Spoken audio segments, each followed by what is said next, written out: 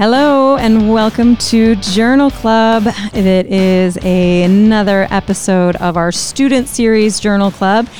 And today I'm welcoming back, is this your third one now? This is my third, yes. So Haley Hickson, this is your third Journal Club. You're becoming a regular. Yes, I am. Which is pretty awesome. And but it's just you today. This will be the first time it's just you, right? You've always come when it was other people. Yep. The other two I had fellow classmates, but just me today. Yeah, you scared them off. I must have. No, not at all. No, if anybody's listening who doesn't, we're scheduling this like it's been summertime and everybody's kind of all over the place. I'm actually hoping that things kind of pick up here. So we've got a new class of first year vet students, class of 2026, that are starting, and then folks that have been away for the summer coming back. So, I don't know how long how scared the new first years will be and if they'll really be up for it. But I bet there'll be a couple bold ones. Mm-hmm. So I'm hoping we can schedule these a little bit more. But I'm super excited that you're back. You're obviously enjoying it. Mm-hmm. Yeah. And you've been doing great. So really happy to have you back. It's a fun way to do Journal Club. I've never done the podcast style. And it's fun. I definitely enjoy it. So thank you for having me back. Of course. Yeah. I don't know that anybody else is doing it this way. I don't know. But I always like the idea of like, why just a few of us having the conversation other people can hear and, have their own thoughts and listen. And for some people, sitting and just reading an article by yourself might not be as enjoyable as having a conversation. And so listening to a podcast might be the next best thing to having your own conversation. So I just feel like sometimes we have really good conversations at Journal Club. It's like, man, it would have been cool if other people could have heard that. Oh, we could do it. We can make that a thing. So, So welcome back. So you selected 2 articles today. I'm actually really excited about this topic. As I don't know, well, people will be able to tell once we get into it, I think. But maybe why don't you start by telling us a little bit about why you picked. So you picked 2 articles in a theme. So why don't you tell us how you came to these articles? Yeah. So I was thinking of ER. I'm doing my ER rotation here soon. And I was thinking of diseases I've seen in an ER setting. And I don't have extensive ER experience, but I was thinking of diseases I've seen, and I've just seen a lot of variation in how people treat it. And it's just something I still myself wanted to learn more about. And I thought, what better time to try and learn more about something that I very well may see on rotations than with Journal Club. So I wanted to particularly look at acute hemorrhagic diarrhea syndrome. And which, for those of you that are uninitiated, the rest of us have been calling this HGE, or hemorrhagic gastroenteritis, for a really long time. So in the past few years, it's kind of the name, a new proposed name has come up. So AHDS, which doesn't quite roll off the tongue like HGE, but acute hemorrhagic diarrhea syndrome, formerly known as HGE, or for some people still known as HGE. So I just wanted to learn more about it just because I felt like my knowledge on it was a little limited in scope. Okay. And I thought this would be a great opportunity to kind of widen what I know about it and read some papers about it. That's exactly what Journal Club is supposed to be about. Mm-hmm. So you're like, oh, here's the thing. Sometimes you're in the clinic and you come across something, you're like, I just don't really know that much about that. Mm-hmm. And so that's a great opportunity to kind of push you into looking into it more, and it doesn't even have to be, you're like, I keep hearing about this and I need to learn more about it. And I feel like that's just more meaningful than being assigned, like, read this book, chapter 1, chapter 2, there are benefits to that too, but it's really nice when there's a topic that you're like, oh, I have specific questions. So we won't spend a lot of time on this, but maybe just quickly share, because there's more than, you picked 2 articles and there's more than 2 out there. Now, maybe if you choose the AHDS name, it will select for some more recent articles. Mm-hmm. But how did you come across, like what search did you do? How did you find these articles? I believe I was using Wiley's, I can't remember exactly which search source I was using, but I wanted to find articles that were published in an emergency specific sort of journal focus. Okay. And I started reading some, one of them stuck out to me just because I'd never heard of the markers that they were using to kind of assess the severity of disease. Uh-huh. So I picked that because I knew absolutely nothing about it. And then I do tend to like, when I'm trying to first start learning about something, I like retrospective studies because for me, I think they're easy to grasp rather than some of these sometimes like primary journals that I've read about, where they're performing research. So I think it's a little more easy to sometimes when you're first trying to learn a topic, I think retrospective studies are easier to grasp. And so I notice I do tend to levitate. I like that perspective. Yeah. I actually often say something similar when I don't know anything about something. I'll start with like a review article or even sometimes a Wikipedia page, depending on if it exists for the thing I'm looking for. But that's actually a really interesting point. And I hadn't considered that, but I think that's a really good idea is when you're like, I'm just still learning about something, to start with a retrospective. I think that's a really reasonable way to approach it. So yeah, love that. Very cool. Okay. Well, do you have a preference? Do you want to start then? Maybe should we start with a retrospective since that's kind of and then we can dig into the other one. Okay. So the first of the two articles that you picked about acute hemorrhagic diarrhea syndrome, the first one is in the Journal of Veterinary Internal Medicine. This was from 2020 and it's entitled A Retrospective Study of 237 Dogs Hospitalized with Suspected AHDS Syndrome. That was the S is syndrome, so that was redundant. But and called Disease Severity, Treatment, and Outcome. And this is by Dr. DuPont and colleagues. So yeah, this came out a couple of years ago. And as you said, it was a retrospective. So why don't you maybe give us a little bit of, just like a brief overview of the study, and then we can maybe get into some of the details, what questions you had, what things stuck out with you. Yeah, so I jotted some notes down while I was reading through this. And so one of the reasons the authors chose to do this is that they noted that few studies on this topic have actually looked at management and outcome in dogs with AHDS, which you're definitely right, doesn't roll off the tongue very well. And just basically we don't have enough data about AHDS, and then especially patients that have concurrent signs of sepsis. And so... I also noticed as I was reading it, they had a focus on discussing antimicrobial use within this disease. And so they had two aims for this study. They wanted to report disease severity, and they did that using the AHDS index, clinical and hematologic markers of inflammation, and then outcome according to antimicrobial treatment regime. And their second aim was to investigate the prevalence and severity of clinical parameters potentially indicating sepsis, both before and after fluid resuscitation. Yeah, and so they used the AHDS index, but they also did a second one. They looked at just SIRS criteria.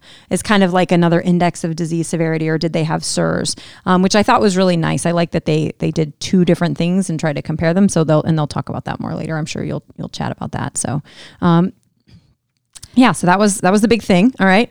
And so this came out, this time frame was in the year 2014 to 2019. And dogs were included that both presented with hemorrhagic diarrhea and then those that presented for vomiting, which then was later followed by hemorrhagic diarrhea.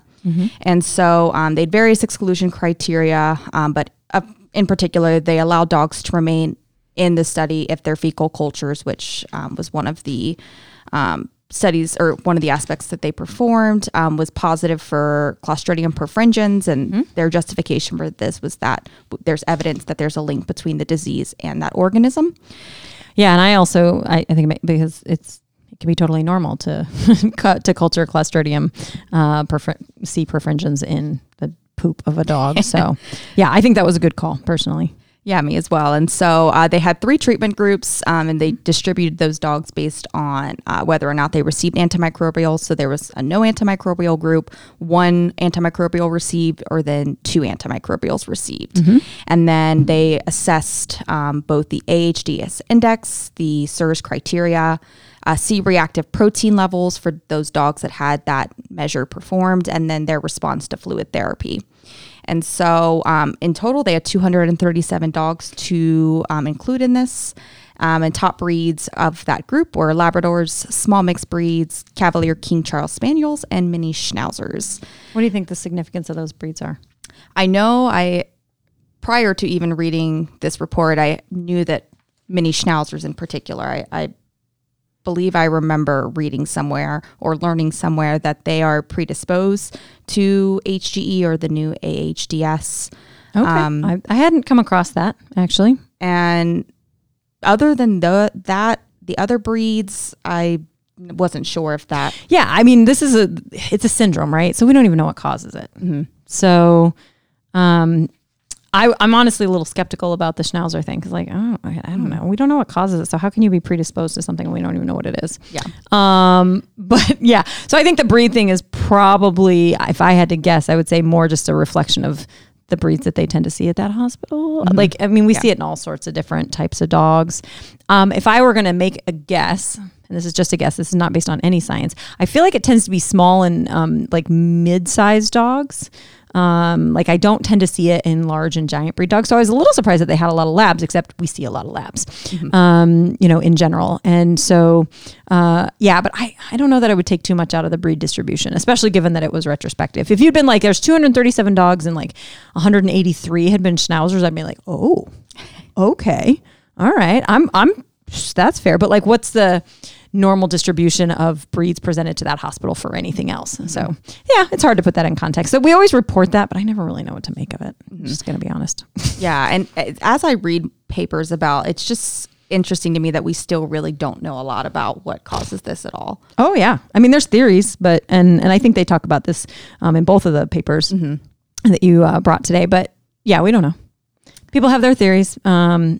And it's funny because they talk about, the Clostridium, the toxins produced by some Clostridia species as being part of the mechanism. But then when we get to the other paper, they're going to be like, it's just, Yeah. Which is hard, right? When it's a syndrome, because there is no gold standard diagnosis. Like it's kind of a diagnosis of exclusion. So you could be like, well, your syndrome is different than my syndrome. You're like, maybe, but like, I don't know what you got to come up with a disease that's repeatable. Right.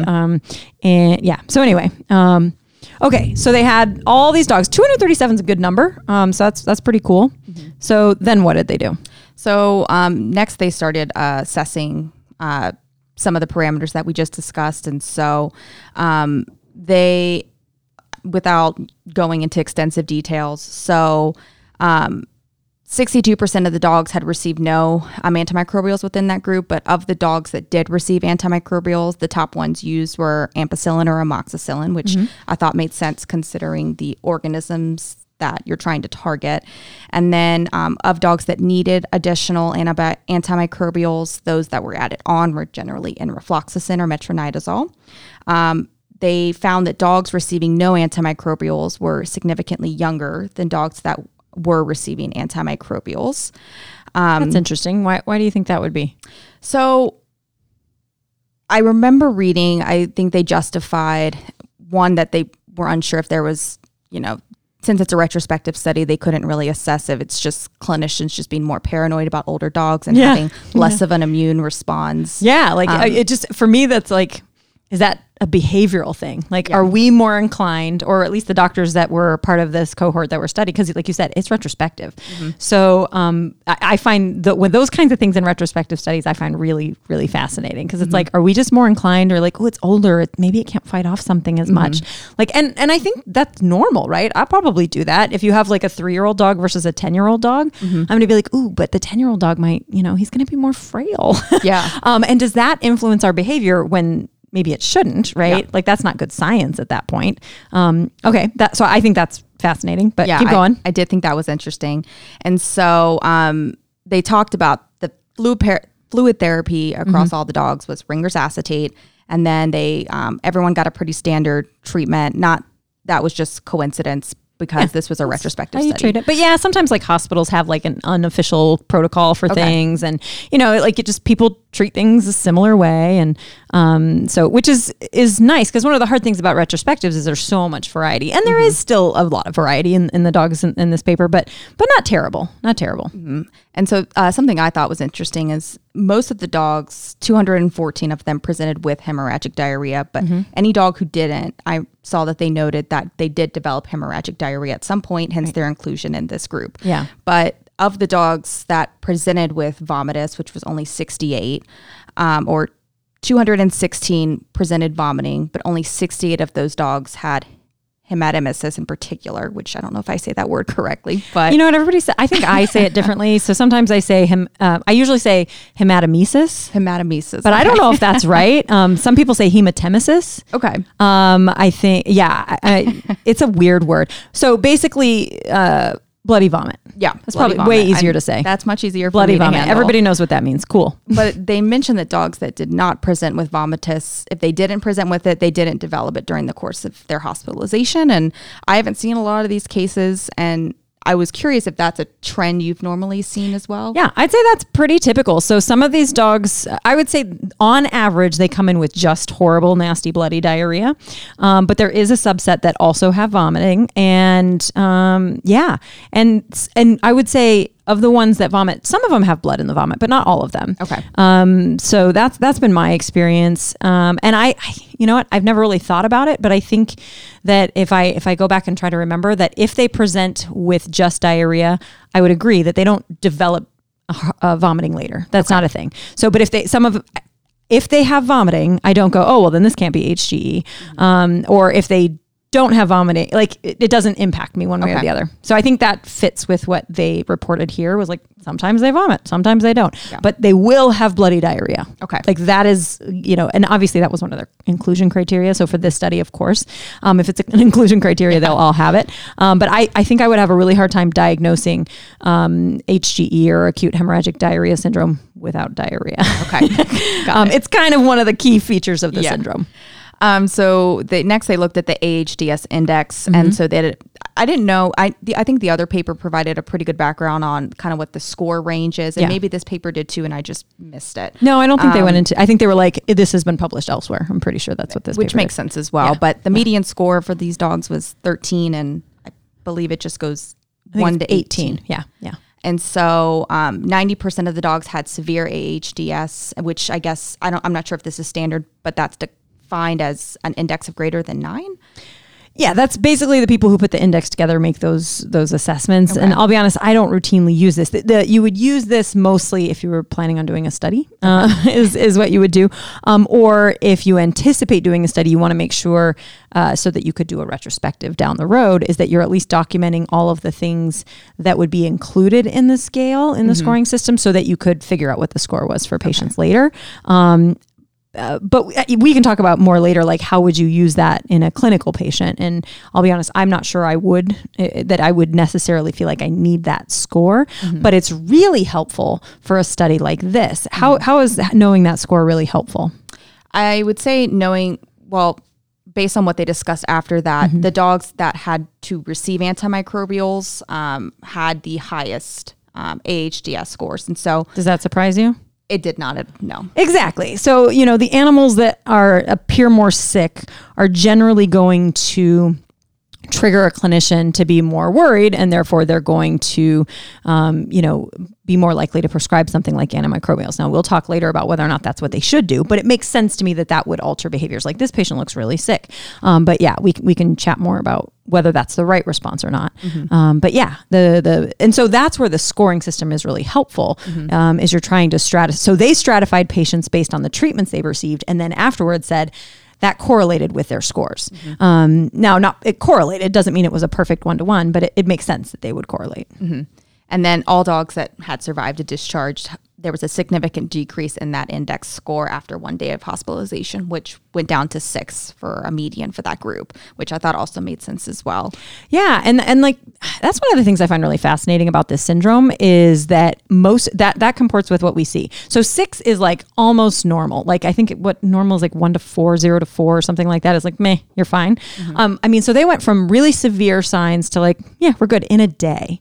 And that's how this syndrome goes. Like, animals come in very sick and like it can be fatal if they're not treated. And then within a day, they're like, cool, I'm good. And that's amazing. It's a very satisfying syndrome to treat. Yeah. It really is. Because they come in looking really sick and the owners are freaking out appropriately because like their dog looks terrible. And if you don't treat them, like I have had patients die.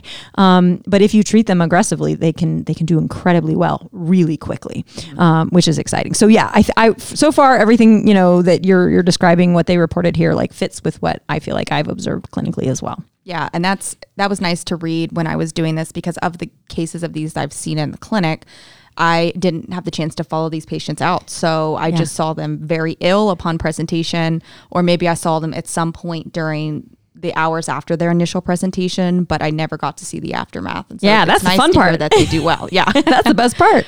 And so next they looked at the SIRS criteria.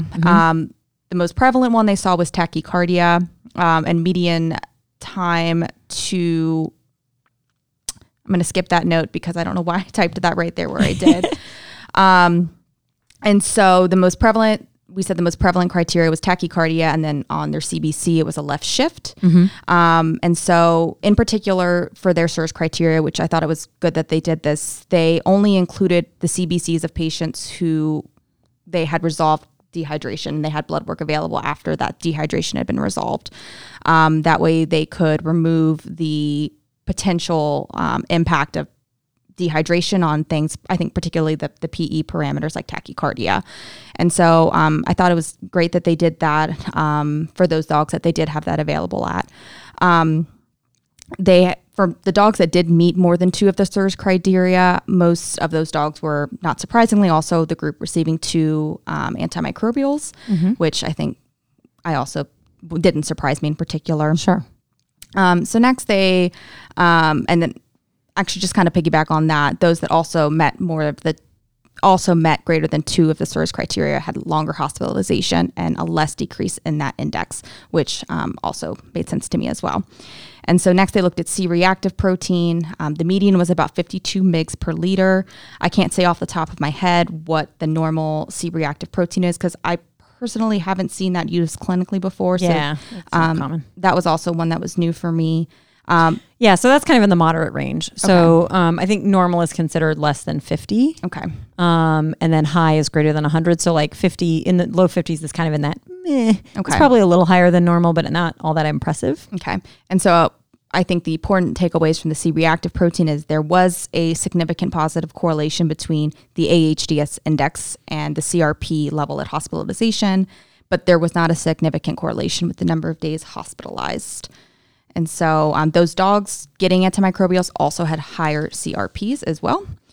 And so next they looked at response to fluid therapy. The average time to rehydrate was about 12 hours for that median.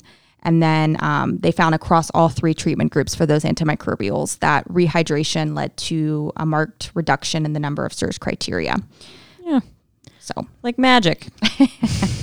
And then lastly, they just looked at days hospitalized and survival to discharge. And for most dogs, the discharge was within 48 hours, which I wasn't familiar at the time that it could be that short. Yeah. Median hospitalization was 1 day.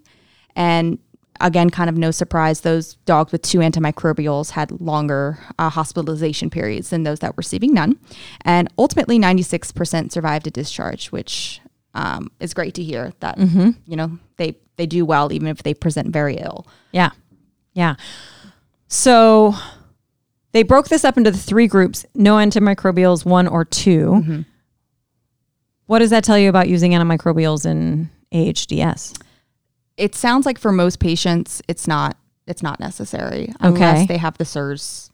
Unless they have. So was it necessary? Was it necessary in the animals that got antimicrobials? Can we say that from this study? I don't think we can say that from this I don't think we can say that from this study either. Yeah. So if you're saying all of these dogs had the same syndrome and the dogs that got no antimicrobials, 97% of those survived to discharge, then if this is all the same syndrome, then in theory, none of them need antimicrobials. So why do some of them maybe need antimicrobials? What's your thought process there? So my understanding is those that need antimicrobials are those that are showing signs of sepsis. Okay, but sepsis is a different disease, right? So why are they getting, so sepsis is a whole, you're saying they're getting a secondary sepsis? I guess I don't know what I'm saying. Yeah, I'm not totally sure. Right, because if we don't know what causes this. Yeah. Right? But we're saying all of these dogs had the same syndrome. That's what we're theorizing. Yeah. And some of them need antimicrobials and some of them don't. Are you saying that then you're saying that do they not have the same syndrome? So here's what I think. Here's the thought process is that the concern with AHDS is that you have damage to the GI tract. And that we know is one of the important barriers of keeping bacteria on the outside. Inside of the intestines is the outside of the body, right? And so if that becomes compromised, does that increase the risk of getting like bacterial translocation or secondary sepsis? And so that's why in some cases, animals with AHDS or HGE, we do consider putting them on antimicrobials.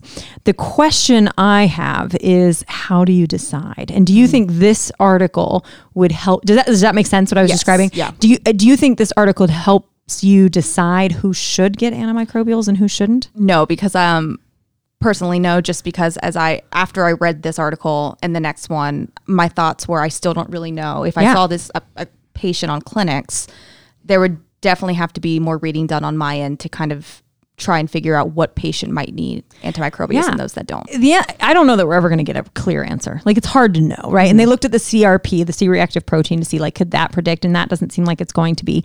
The SIRS criteria sounds really good, except what's the problem? When you use the SIRS criteria and then you give them fluids, what happens? It gets a lot better. It gets a lot better, right? And so I'll share with you kind of how I treat these cases clinically that I think fits really nicely with what they found here. Mm-hmm. So I have a case that comes in and it has the signs of HGE or AHDS. They often come in shock. Right? They're very sick. They're tachycardic. They might be hypothermic. They might have pale pink gums and a prolonged CRT and weak pulses. Those are signs of shock. Those are signs of SIRS frequently. Mm-hmm. And if I assume all of them that have HGE need antimicrobials, I'm going to treat inappropriately a lot of the time. Mm-hmm. But because they typically respond really nicely to fluid therapy, I'm going to give them a fluid bolus or maybe a couple fluid boluses. And if they respond well to initial fluid therapy, I'm good. I'm just going to do supportive care. If they're not responding to initial fluid therapy, then I'm going to wonder, did this patient get a secondary sepsis? Mm-hmm. Because if they're hypovolemic, which is going to be the mechanism of fatality in an animal with typical AHDS, that's why an animal could die, right? In the short term, because they're losing so much fluid through their GI tract. And so if they respond really well to that, cool, I fixed the hypovolemia. That was the problem. That's what was making them shocky. Mm-hmm.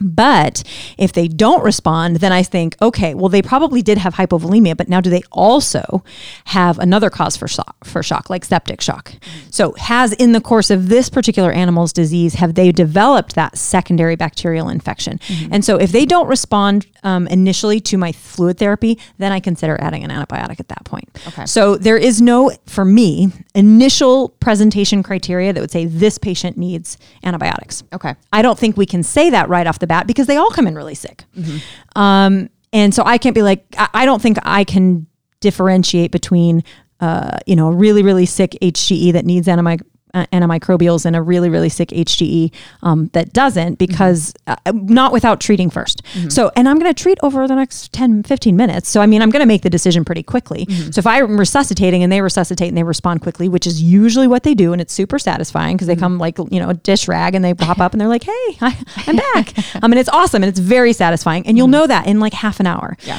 And if you're resuscitating them or you're trying to resuscitate them and they don't really respond, those are the patients that I say, okay, now I'm more worried. Now, is that correct? I don't know either, but I think it matches with kind of what they've reported here. Mm-hmm. And that, yes, you can sort of correlate these signs with, the SIRS criteria, things like that, but they're not necessarily predictive, but response to therapy. That's what I'm going to use. And could some of those patients survive without antibiotics? Probably.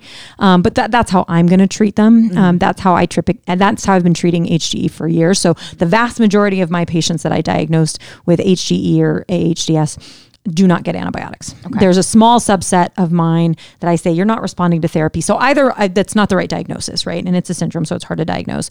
Or they have it, but they've gotten a secondary sepsis. Okay. And when you do administer antibiotics, because one of their points was that, aminopenicillins may be adequate for dogs that do need it. Is that kind of a common? Okay. Yep. That's pretty much what I'm usually going to start with. So amoxicillin, clavulanic acid, or ampicillin, sulbactam, if I'm going injectable, usually is what I'm going to start with. Okay. And I'd say that probably works pretty well. Again, and at this point, I'm not treating the HGE with antibiotics. Mm-hmm. That's not what I'm treating. I'm now concerned there's a secondary bacterial sepsis. Okay. I think that's a secondary problem. That's where I'm going with this. And so if they're not responding, that's also a patient that I would be probably talking with the client and saying, normally the syndrome, they respond in 24 hours. If your dog responds in 24 hours, I might discontinue the antibiotics. Mm-hmm. I might be like, maybe I jumped the gun there. Yeah. If they're still sick for a couple of days, then I'm going to say, we probably have treated the HGE But maybe the secondary sepsis we're going to have to continue. So I'm going to also, just because I've given a dose of antibiotics doesn't mean I'm beholden to that forever. Like if new information comes out, I'm like, I was probably wrong about that, then I can stop it. But because I worry, anybody who's listened to the show knows I worry about inappropriate antimicrobial prescribing. But also, like, if the patient is not doing well, that plan doesn't fail very well. So if I'm wrong and I withhold antibiotics and they die from bacterial sepsis, I'm not doing my job. But I'm going to try those fluid boluses first before I make that call. So that's how I approach it clinically, and I think that fits with kind of what they found. But I have, what other thoughts did you have on the study? What were your thoughts on this paper and overall? So I liked the paper personally. I do tend to like retrospective studies, as I kind of discussed earlier. But I thought this gave me a good background about the syndrome and just kind of a general approach that at least this hospital takes to managing these patients. There are some areas that were kind of still not answered, I think, from this report. But, a question I did have for you is, I think they kind of mentioned it somewhere in this paper too as well, but how frequently do we really even use that AHDS index as well as the search criteria? Because of the cases I've seen, I have never seen those used personally. Yeah. Again, I don't need a scoring system to tell me a patient is sick. Yeah. That's not what you're like, oh, this dog's really sick. And if you line up 3 dogs, you could probably be like, oh yeah, that dog looks sicker than that dog. I don't need a scale for that. Yeah. What the scale is for, it's an objective way that if you're going to do a study, prospective, retrospective, or otherwise, I can have, here are some objective criteria that we can all agree. And I'm going to stratify these patients into different groups. That's where it becomes useful. And so that's where keeping a good medical record is really important. So even if I'm not using these scoring systems, I think it's important to be aware of them and say, but am I documenting the information that could be used to go back in time? Or if you're doing a prospective study, it's really important to use some type of scoring system, because it'd be, if you just stratified these patients just based on antimicrobials, right? If that's the only thing you did from this study, you would be forced to wonder if antimicrobials were causing a poor outcome, right? Yeah. So you're like, okay, the survival rate in animals that got no antibiotics was 97%. If they got 1 antibiotic, was 97%. If they got 2 antibiotics, it was 76%. So giving 2 antibiotics is associated with a worse outcome. We should probably stop giving 2 antibiotics to patients. Okay, yes, I see what you mean. Right? Yeah. Now, retrospectives are not good for cause and effect. Like you can't, but association, you'd say, but you could speculate and say, well, it's probably because those patients were sicker. And that would make sense. Yeah. But because we have a scoring system, we can say, actually, their score was worse or not. Okay. Right? So if you go back and you compare the scores, and if the AHDS scores were the same in groups 1, 2, and 3, you'd be like, actually, we shouldn't be giving antibiotics. Yeah. Because even the patients that had scores that were, just as bad and didn't get antibiotics, they did equally well or even better. So having that scoring system allows us to try to tease out the differences and say, did these patients do worse because they were worse, right? Sicker patients are more likely to not do well. That just makes sense. Yeah. Or was it something that we did that caused the outcome change? So it can affect cause and effect on both ends. You're like, oh, can this explain why things did better? Or does it explain maybe my treatment was associated with a worse outcome because it was the treatment's fault? Yeah. So being able to tease that out. So that's where those types of scoring systems are really helpful. Okay. In an instant, sometimes we'll use it to monitor an individual patient over time. Again, I think for this particular syndrome, it's usually so dramatic, right?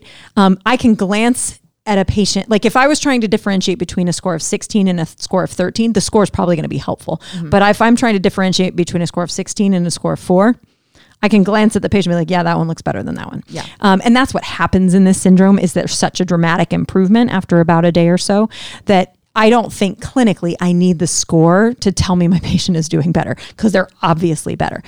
But if I ever want to do a study, I really need to have these scoring systems. Okay. So most of the time when you have any type of severity score for something, that's their biggest use.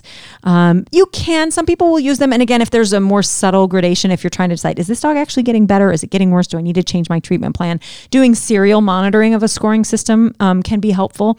But again, with AHDS, they're usually a pretty dramatic improvement. Okay, good to know. Yeah. So yeah, I liked the paper. I think it gave me a good background. I think it still there's just a gap in knowing what patients I need to pick for antimicrobial therapy, since that wasn't addressed in this report. But other than that, I liked the paper. Yeah, I thought it was really well done, very well organized. I have a couple beefs with it because, I do. Again, kudos to anybody who does this kind of research. There's a lot of work. And again, it was really well done. And I'm pleased with, in general, their conclusions.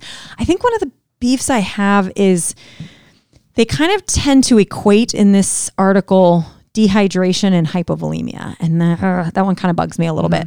Because they even tried to stratify these patients by their degree of dehydration at one point. And that's one of the reasons I printed out like the supplemental table 1, because they were like, they're categorizing less than 5% dehydration, 5 to 6, 6 to 8, 8 to 10, and greater than 10%. And they told you how they did that. But I was just like, I don't think we're that good at assessing dehydration. So they're like, no clinical abnormalities, no history of fluid loss. Okay. Or no, sorry, no clinical abnormalities with a history of fluid loss, less than 5%. I can agree with that. And then slightly dry mucous membranes and slightly decreased skin. Like, what does slightly mean? Yeah. What does that mean? Are you and I going to do that the same? That's 5 to 6%. And then 6 to 8% is just straight up dry mucous membrane. So not slightly, they're fully dry. I don't know what that means either. And decreased skin turgor. Okay. But we all know so many other things that impact skin turgor. And then 8 to 10 is dry mucous membranes, decreased skin turgor. And now the eyes are retracted. Okay. Well, did you see what that dog looked like before? How do you know? Add on to all of that, the trouble with being able to assess dehydration is the fact that this was retrospective. Yeah. So how often was that noted specifically, right? Because usually what people will do is they'll just put their percent dehydration. They might say something about a prolonged skin temp, but like, are they going to comment on how retracted the eyes were in their orbits or not, or something like that? So not mentioning. So I don't know that, especially in a retrospective, but even honestly in a prospective, that you could differentiate degrees of dehydration that well, based on a physical exam. But more than that even is that they seem to sort of equate the dehydration or use it almost interchangeably with the hypovolemia. And that one kind of irks me because the tachycardia is not a sign of dehydration. That's a sign of hypovolemia. Yeah. So you're treating the tachycardia because they've lost a lot of volume quickly. You need to resuscitate them quickly with fluid boluses, and they treated them appropriately. So it's more just kind of the language we use. But now I'm being a bit pedantic here, which is fair. And dehydration technically means loss of total body water. So if you're hypovolemic, technically you are dehydrated, but we tend to use those terms differently. We use dehydration to mean loss of body water from the interstitial compartment, and hypovolemia as loss, which the word literally means loss of volume from the blood compartment, the vascular space.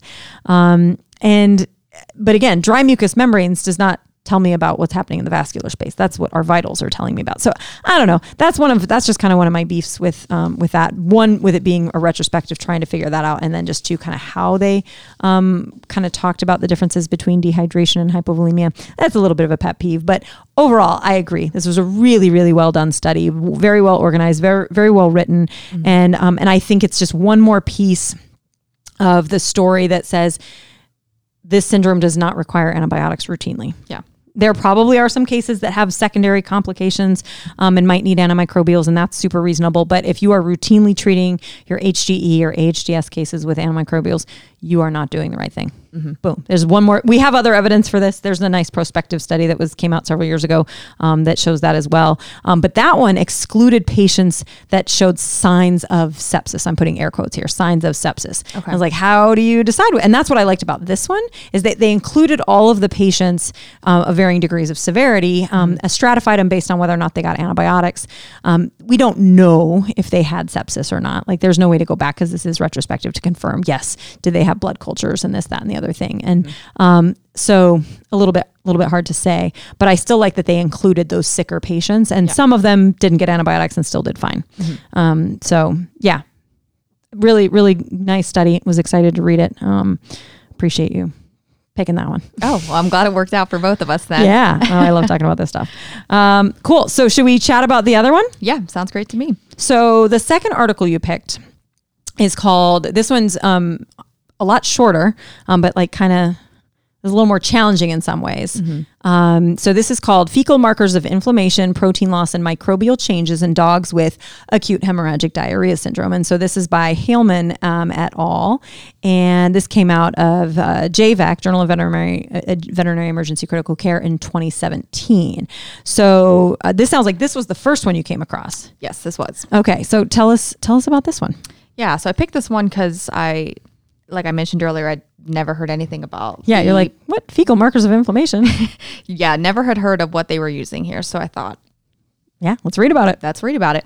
And so for this report, one reason they proposed why they did this is that we need less invasive markers than endoscopic biopsies of the intestines. And so that plus the fact that we don't currently, we haven't studied these less invasive markers or things that could serve as less invasive markers in dogs who in particular have or within the acute phase of the disease. So that's one reason that they chose to look at this in particular. And yeah, we often do these kinds of things in like animals with chronic GI disease. We're like, okay, let's see what we can find. Let's do all these things. But yeah, in the short term, it's often hard to get those samples because you're, trying to think about saving their lives and stuff like that. So they often get missed. And as we know, they get better a lot faster. So that window is really small. Yeah. But yeah, it's basically like, we don't know. Let's see what we can find. Yeah. And so they had two aims as well for this study. So they wanted to serially evaluate fecal samples from dogs during the onset and acute phase of AHDS. And they quantified fecal concentrations of, and these might be new to people listening as well, canine calprotectin, which is also known as S100A8A9 protein complex, as well as S100A12, which are markers of inflammation, as well as canine alpha-1 proteinase inhibitor, which is a marker of GI protein loss. So again, completely new to me. Oh, really? Because I thought we talk about them all the time. No, not quite. So yeah, these kind of biomarkers are, until one is kind of proven to be clinically useful, yeah, we don't talk about them routinely. Got it. This is not that we're not frequently measuring these samples. This is fairly novel. And that's why you're like, oh, this is different. They're trying to figure it out. And then their second aim was to perform PCR to quantify fecal bacterial groups that have previously been shown to be decreased in dogs with this syndrome. And I have the bacteria that they looked at here. I know I would absolutely just butcher my pronunciation. It's a bunch of different bacteria that we find in poop. Yeah, we don't have to name them all. And so this study size compared to the previous one was a lot smaller, but there are different types of studies. And so they only had 7 dogs in this group that had AHDS. This is really like a pilot study, right? Yeah. This is kind of like, we're just starting a little bit here and we want to see, can we measure this? Does it seem like a viable thing that, should we spend money to do more studies on this? Is kind of what a pilot study is, right? Yeah. They didn't call it a pilot study, but I would kind of consider it a pilot study. Yeah, I agree with you. And so they collected, because this wasn't retrospective, they were able to standardize what they did for these dogs. And so the patients had things like a CBC, chemistry done, coagulation profile, and so forth, blood cultures, the feces. They sent samples to Texas A&M's GI laboratory, which I read about in a lot of papers as well as learned about in class. And from my understanding, it looks like they assessed the various proteins we discussed, like the canine calprotectin. It looks like they did that in-house. I wasn't sure if that was something done at Texas A&M. I'm not sure whether that's even relevant. I'm trying to remember, because you've got you have authors from, some of the authors are from Texas A&M. So I'm trying to, do you remember, did they say where the study took place? I don't know. I was thinking this whole time it was at Texas A&M because that's where the GI lab is, but maybe it wasn't. Yes. Because you have, let's see. So it says over here on page 1, from the GI Lab, Department of Small Animal Clinical Sciences at Texas A&M. Oh, that's for just the Dr. Unter. And then it looks like it was Germany. Gotcha. So the first author, Dr. Haleman, was at the Small Animal Clinic and the College of Veterinary Medicine in Leipzig. I don't know if I'm even saying that right, but yeah, in Germany. So maybe the samples were collected from dogs in Germany and then sent to, I don't know. Yeah, I wasn't even sure if that was relevant. It was just a thought that I had when I was reading, because I was curious then how often people send that for those sorts of Let's testing? see. Well, if you look in the Texas A&M? footnotes, that's usually where you can get information for like where things were done. So unless they say in the manuscript itself, so it looks like footnote A, they use the IDEX, VetMed, something, Prospect T, Giardia, SNAP Parvo tests. So they usually have to tell you where something was done so that if you could theoretically replicate it. So Okay. if they were doing it, so they said they did it. Where did they say that? Now I forgot which test you're talking about. I was talking about the canine calprotectin, the S100A12, the three. I'll probably just call them 3 proteins from. Yeah. Unless we need to be specific about which one, just because they're a mouthful. But because part of their fecal, they did direct exams, sodium nitrate flotations, aerobic culture, and then tested for Giardia, parvovirus, and C. perfringens enterotoxin, as well as C. diff toxin A and B. So from my understanding, that was done at Texas A&M. Yeah. I think they measured those 3 proteins, I guess, in-house. No, I think those were all at Texas A&M. So I'm looking under the M&M section. Fecal samples were collected. They were frozen. And shipped frozen to the GI lab at Texas A&M. And then they thawed and then did calprotectin, the A12, alpha-1 PI concentrations were measured. Okay. Yeah. Now the bacterial DNA extraction, PCR, that may not have been done. I'm not sure where that one was done, but okay. Yeah, I wasn't sure if that even mattered much. It was just a curious. I mean, it seems like Texas A&M can do a lot of stuff over in that lab. It seems like I've read a lot about samples being shipped over there. So, one of these might have been here. Hang on, Clostridium perfringens. I'm looking at the footnotes still. Clostridium perfringens enterotoxin test TM Tech Lab Inc. Blacksburg, VA. Oh, interesting. Okay. So they sent some here. I mean, maybe not right here, but in this town. So probably here. Okay. Somewhere at the maybe not the vet school even, but anyhow. So yeah, they have so it depends on which test. So it looks like they sent them to different things. So again, if you look at the footnotes, that'll kind of tell you where all the different tests were sent. Okay, good to know. Cool. And so every 24 hours, they assessed clinical disease severity, and their evaluation tool, and I just checked the year, was they called it the Canine HG Activity Index. I'm not sure when the name change was, because this was a 2017 report. It's recent. Okay. So recently. Because they still called it they reference it as HGEAI throughout to shorten it. Yeah. And so they gave a bit more of a background, which we've already talked about, for kind of how that scoring goes. All dogs were hospitalized for at least 3 days, and kind of that standard protocol treatment was used. So IV crystalloid fluids, antiemetics, and so forth. Yeah. And they mentioned that these dogs were actually enrolled in another unrelated study, or? Yes, I do. Yeah. I do remember where. It was probably some other HGE study, but basically they were collecting samples from them because one of them ended up getting antibiotics as part of whatever randomization they were getting, which I have a little beef about that one, but that's okay. And so I guess moving into results. So all the dogs were negative for canine parvovirus, and no Salmonella species were isolated from the fecal cultures. For at presentation, and so this is where I'll have to be specific on the names of those 3 proteins, but all 3 of them were increased. Yeah. And so I guess I'll just leave it at that. Yeah. All were increased at presentation, and by day 3, all of them had decreased. The HGEAI score was not correlated with the levels of those 3 proteins that were tested. And I also noted that only the levels of the fecal canine calprotectin and that S100A12 were significantly correlated on days 1 and 3.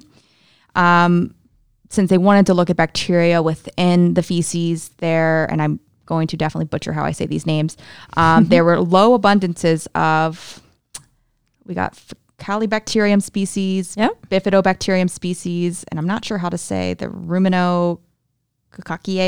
Yeah, that one. That sounds great. Okay. There's like 19 C's in that word. Yeah. And then they also noted for their results section that the concentrations of fecal canine calprotectin, S100A12, the 3 proteins, as well as the abundance of Ruminococcacea significantly decreased over the study period. Yeah. And so bit of a shorter results section compared to the previous paper, but which is nice and tidy. I like these types of studies. Yeah. And so next they moved into discussion. And so So yeah, was there anything that struck you in those results? Not in particular. I don't know much. So I don't know much about those bacteria that they discussed. Sure. So I couldn't really draw much of my own conclusions about those organisms, just because I would probably have to ask Dr. Hodgson some questions, just because I'm not super familiar with those. So one thing I noted, so there's, as you said at the beginning, this was a pretty small study. There were 7 dogs. Yeah. Interesting. If you look at table 1, where they just list the 7 dogs and a little bit of information, then they also listed results of some of the testing they did. Mm-hmm. So they did Clostridium perfringens enterotoxin testing, as well as Clostridium difficile toxin testing. And then they also did Giardia testing. And 2 of the 7 dogs tested positive for Giardia. Mm-hmm. 2 of the 7 dogs tested positive for C. perfringens enterotoxin, and these were all different dogs. None of the dogs had more than one. 2 other dogs tested positive for the C. difficile toxin. The Giardia one kind of bothered me. I was like, wait, Giardia? What? We don't care about that? Does that not cause disease anymore? So I was confused about that, why they were like, they seem to be okay with that. Yeah. As a confounder.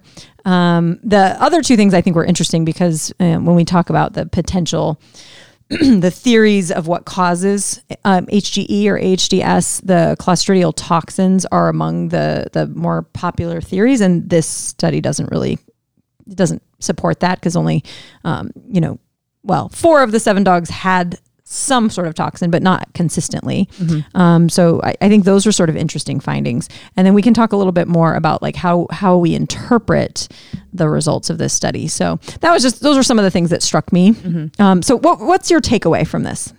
There's yours and then there's what theirs was, but I'm curious to know what your takeaway is. So something I noted as a kind of a critique on my end is, they talk about using these 3 proteins, but in their discussion, there's really no comment on their thoughts on the usefulness of it, to kind of just, I guess, bring everything together from what they discussed. And so, I mean, this is a small sample size, but it doesn't seem to be like these are reliable markers, kind of like C-reactive protein. There's just, maybe one day we'll have a more reliable marker for the syndrome, but I think we're not there yet. And, so considering that was one of the main focuses of this report, I thought it would have been nice if they kind of added a paragraph. Yeah. I mean, I know this was described as a brief communication based on the type of report this was, but I think it would have been nice to have heard their concluding remarks on their consideration of this those proteins' usefulness.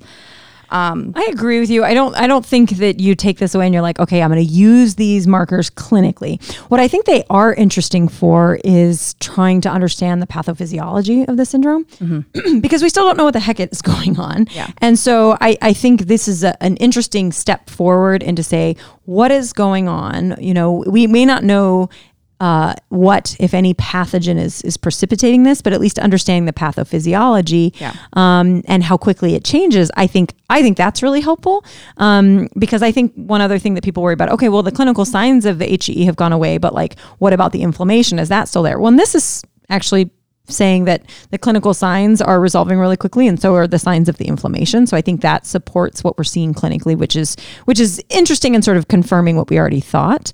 But I think there's the potential for this to open up more questions for like, how is this happening? What is happening? Why is this happening? And that might get us one step closer to figuring out what the heck is causing this. So I do think it's useful in the larger scheme. I agree. I don't think this is going to change, and they're not proposing that this changes anything about necessarily how we manage this. Yeah. So I think that's a fair critique, for sure. But it's still, again, it's still, I think, a useful addition to the literature. Yeah, certainly. And so it was, again, I hadn't heard of that stuff. So this was a lot of new learning for me as I read this paper. And so it doesn't sound like you're going to start running these tests on all the dogs you see, though. No, probably not at this point. First, I'm going to figure out which patients need antibiotics if I see these cases. So what were your thoughts on the methods? Like, the 7 dogs. What are your thoughts on that? Because one of the dogs had some Clavamox on board. Yeah, and so I've had to help with things with really small sample sizes before for research type things, and there's just not much you can do with 7. Not that the research isn't meaningful, but there's only so much, takeaways you can have with such a small sample size. And so I was kind of like, did you need that 7th dog that got antibiotics? You could have just gone with 6. Yeah. I was like, because especially when you're looking at the amounts or the abundances of the different or the different pathogens, the different bacteria that were there, I was like, because they didn't tease out, I don't think so, right? They didn't, that was for all 7 dogs. Yeah, they didn't like take away the one that had gotten antibiotics, and like, how was that impacting these numbers? Yeah. Okay, another pet peeve of mine. Anytime the numbers are this small, like when they were reporting percentages of things, I was like, dude, come on. Percentages, like where was this? They were reporting the percentages of dogs. Oh yeah. So under the results section, like the second paragraph. So the different variants of the markers they measured were above the suggested reference intervals in 6 dogs. And then they put 86%. And then this number decreased. So like, for example, the canine alpha 1 PI was in 5 of 7 dogs. So 71% on day 1. And by day 3, it had dropped to 4 dogs. So from 5 dogs to 4 dogs. And that drops it from 71% to 57%. Those are very misleading percentages, right? Yeah. When you so my preference is when people produce, or when they publish studies with numbers that small, is they don't even put the percentages, because I just think they can be so misleading. You're like, wow, that dropped from 71% to 57%. That seems really, really impressive. And you're like, it was 1 dog. Yeah. And you're like, one dog. So it started with 5 and it went to 4, and you're like, that's not as impressive anymore. Yeah. So you have to take a lot of that. And you said that from the get-go. It's a small number of dogs. You have to be careful. And I don't think in general they tried to overstate their findings. I don't think that. And I think the authors did a nice job of being like, here's what we found. But just even when they like report the percentages, I'm like, oh, don't even do it. Just tell me the N. So it went from this to this. Like the percentages are irrelevant, and if anything, just misleading. They make it something seem like there's more to it than not when the numbers are that small. Yeah, that's a good point to make, because I think I'm someone that normally I prefer the numbers over the percents when I look at things, and I just had completely overlooked kind of how that percent had changed just because I was looking at the numbers, and it is pretty misleading. Yeah, if you're someone that looks at percents particularly more. I tend to focus on numbers, but that's a good point to make. Yeah, because I think we often do that. People want to know the percentages, but you're like, it was 7 dogs. There are no percentages here. Yeah. Like that, it's not a good thing to do. And percentages are helpful when you're talking about 13,000 patients. Like, yeah, okay, I need to know the percentages. Yeah. That really helps. It's also, again, they weren't trying to, say that this was statistically significant between that. Well, they did try to do some of that, but mostly in like the numbers that they could. And again, I think that it gets a little bit dicey. I would be very cautious in interpreting any of these changes and what that would mean with such a small sample size. And they did report some p-values for like, that one's a little dicey because the activity index, that's, it really should, it's medians. You're comparing the median scores. It's not a mean because they're ordinal data, but for the calprotectin and the other biomarkers. Yeah. I mean, you can see, and you can just report the numbers and be like, yeah, those dropped quite a bit. From day 1, the alpha 1 proteinase inhibitor was 114 micrograms per gram, and then dropped down to 22. Clinically, I don't know what that's supposed to mean, but I'm like, sure, that seems relevant. But when you look at like the abundance of the different bacteria, I'm like, well, this is weird. So like the ruminococcus, I don't know how to say it either. But so this one's interesting. Day 1, it goes from 137 times 10 to the third. It's quantification. This is usually colony forming units. I assume that's what that is. Yeah. And then on day 2, it went up to 237. And then on day 3, it dropped all the way down to 21.7. And I'm like, I don't know how to interpret that. Yeah. That doesn't make any sense to me. Where some of the other ones, it didn't really, like the proteobacteria was pretty much not any different. For the bifidobacterium, it was pretty much not any different. So I was like, but I don't know what to make of that. And when the numbers are, that could have been 1 dog's that threw everything off. Mm-hmm. So anyway, I think just remembering that it's a small study doesn't mean there's anything wrong with it. Again, I think there's a lot of interesting stuff we can learn from it. But when you start trying to lump everything together and give me percentages, I go, There's only a handful of dogs. I don't know if we can do that just yet. Yeah. But I do think it's really interesting to start looking at these different markers, not as this is going to change how we clinically practice, but this is how we help learn what the heck's going on. Yeah, that's what I was going to follow up with, that this paper, and this wasn't the paper's goal, it's not going to change how when I treat these patients, which I might be doing so here soon. Yeah.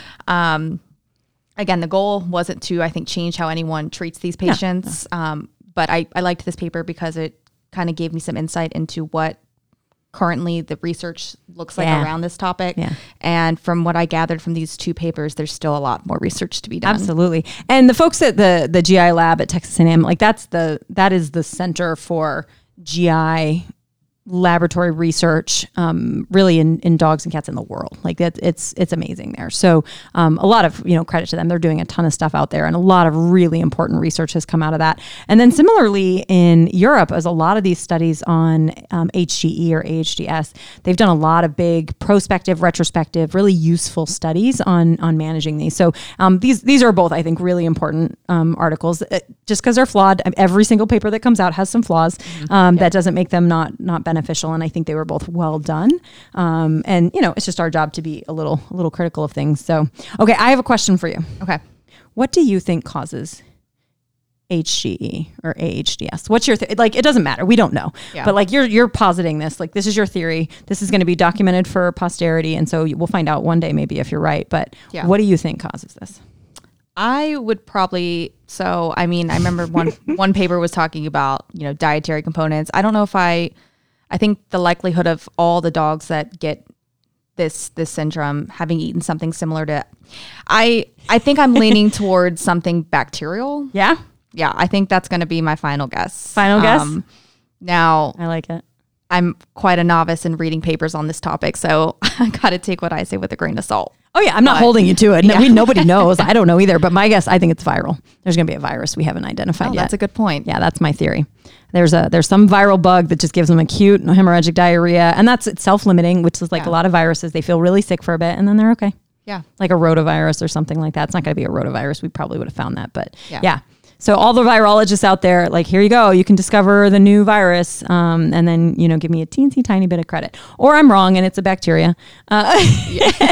But, or something else, or a prion, or, Yeah, that would be some other alien species of pathogen we've never discovered yet. Yeah. Or that's terrifying. But yes, viruses, that's a good guess. Virus is always my guess when when we have a syndrome and we don't know what causes it. I always assume it's a virus. Yeah.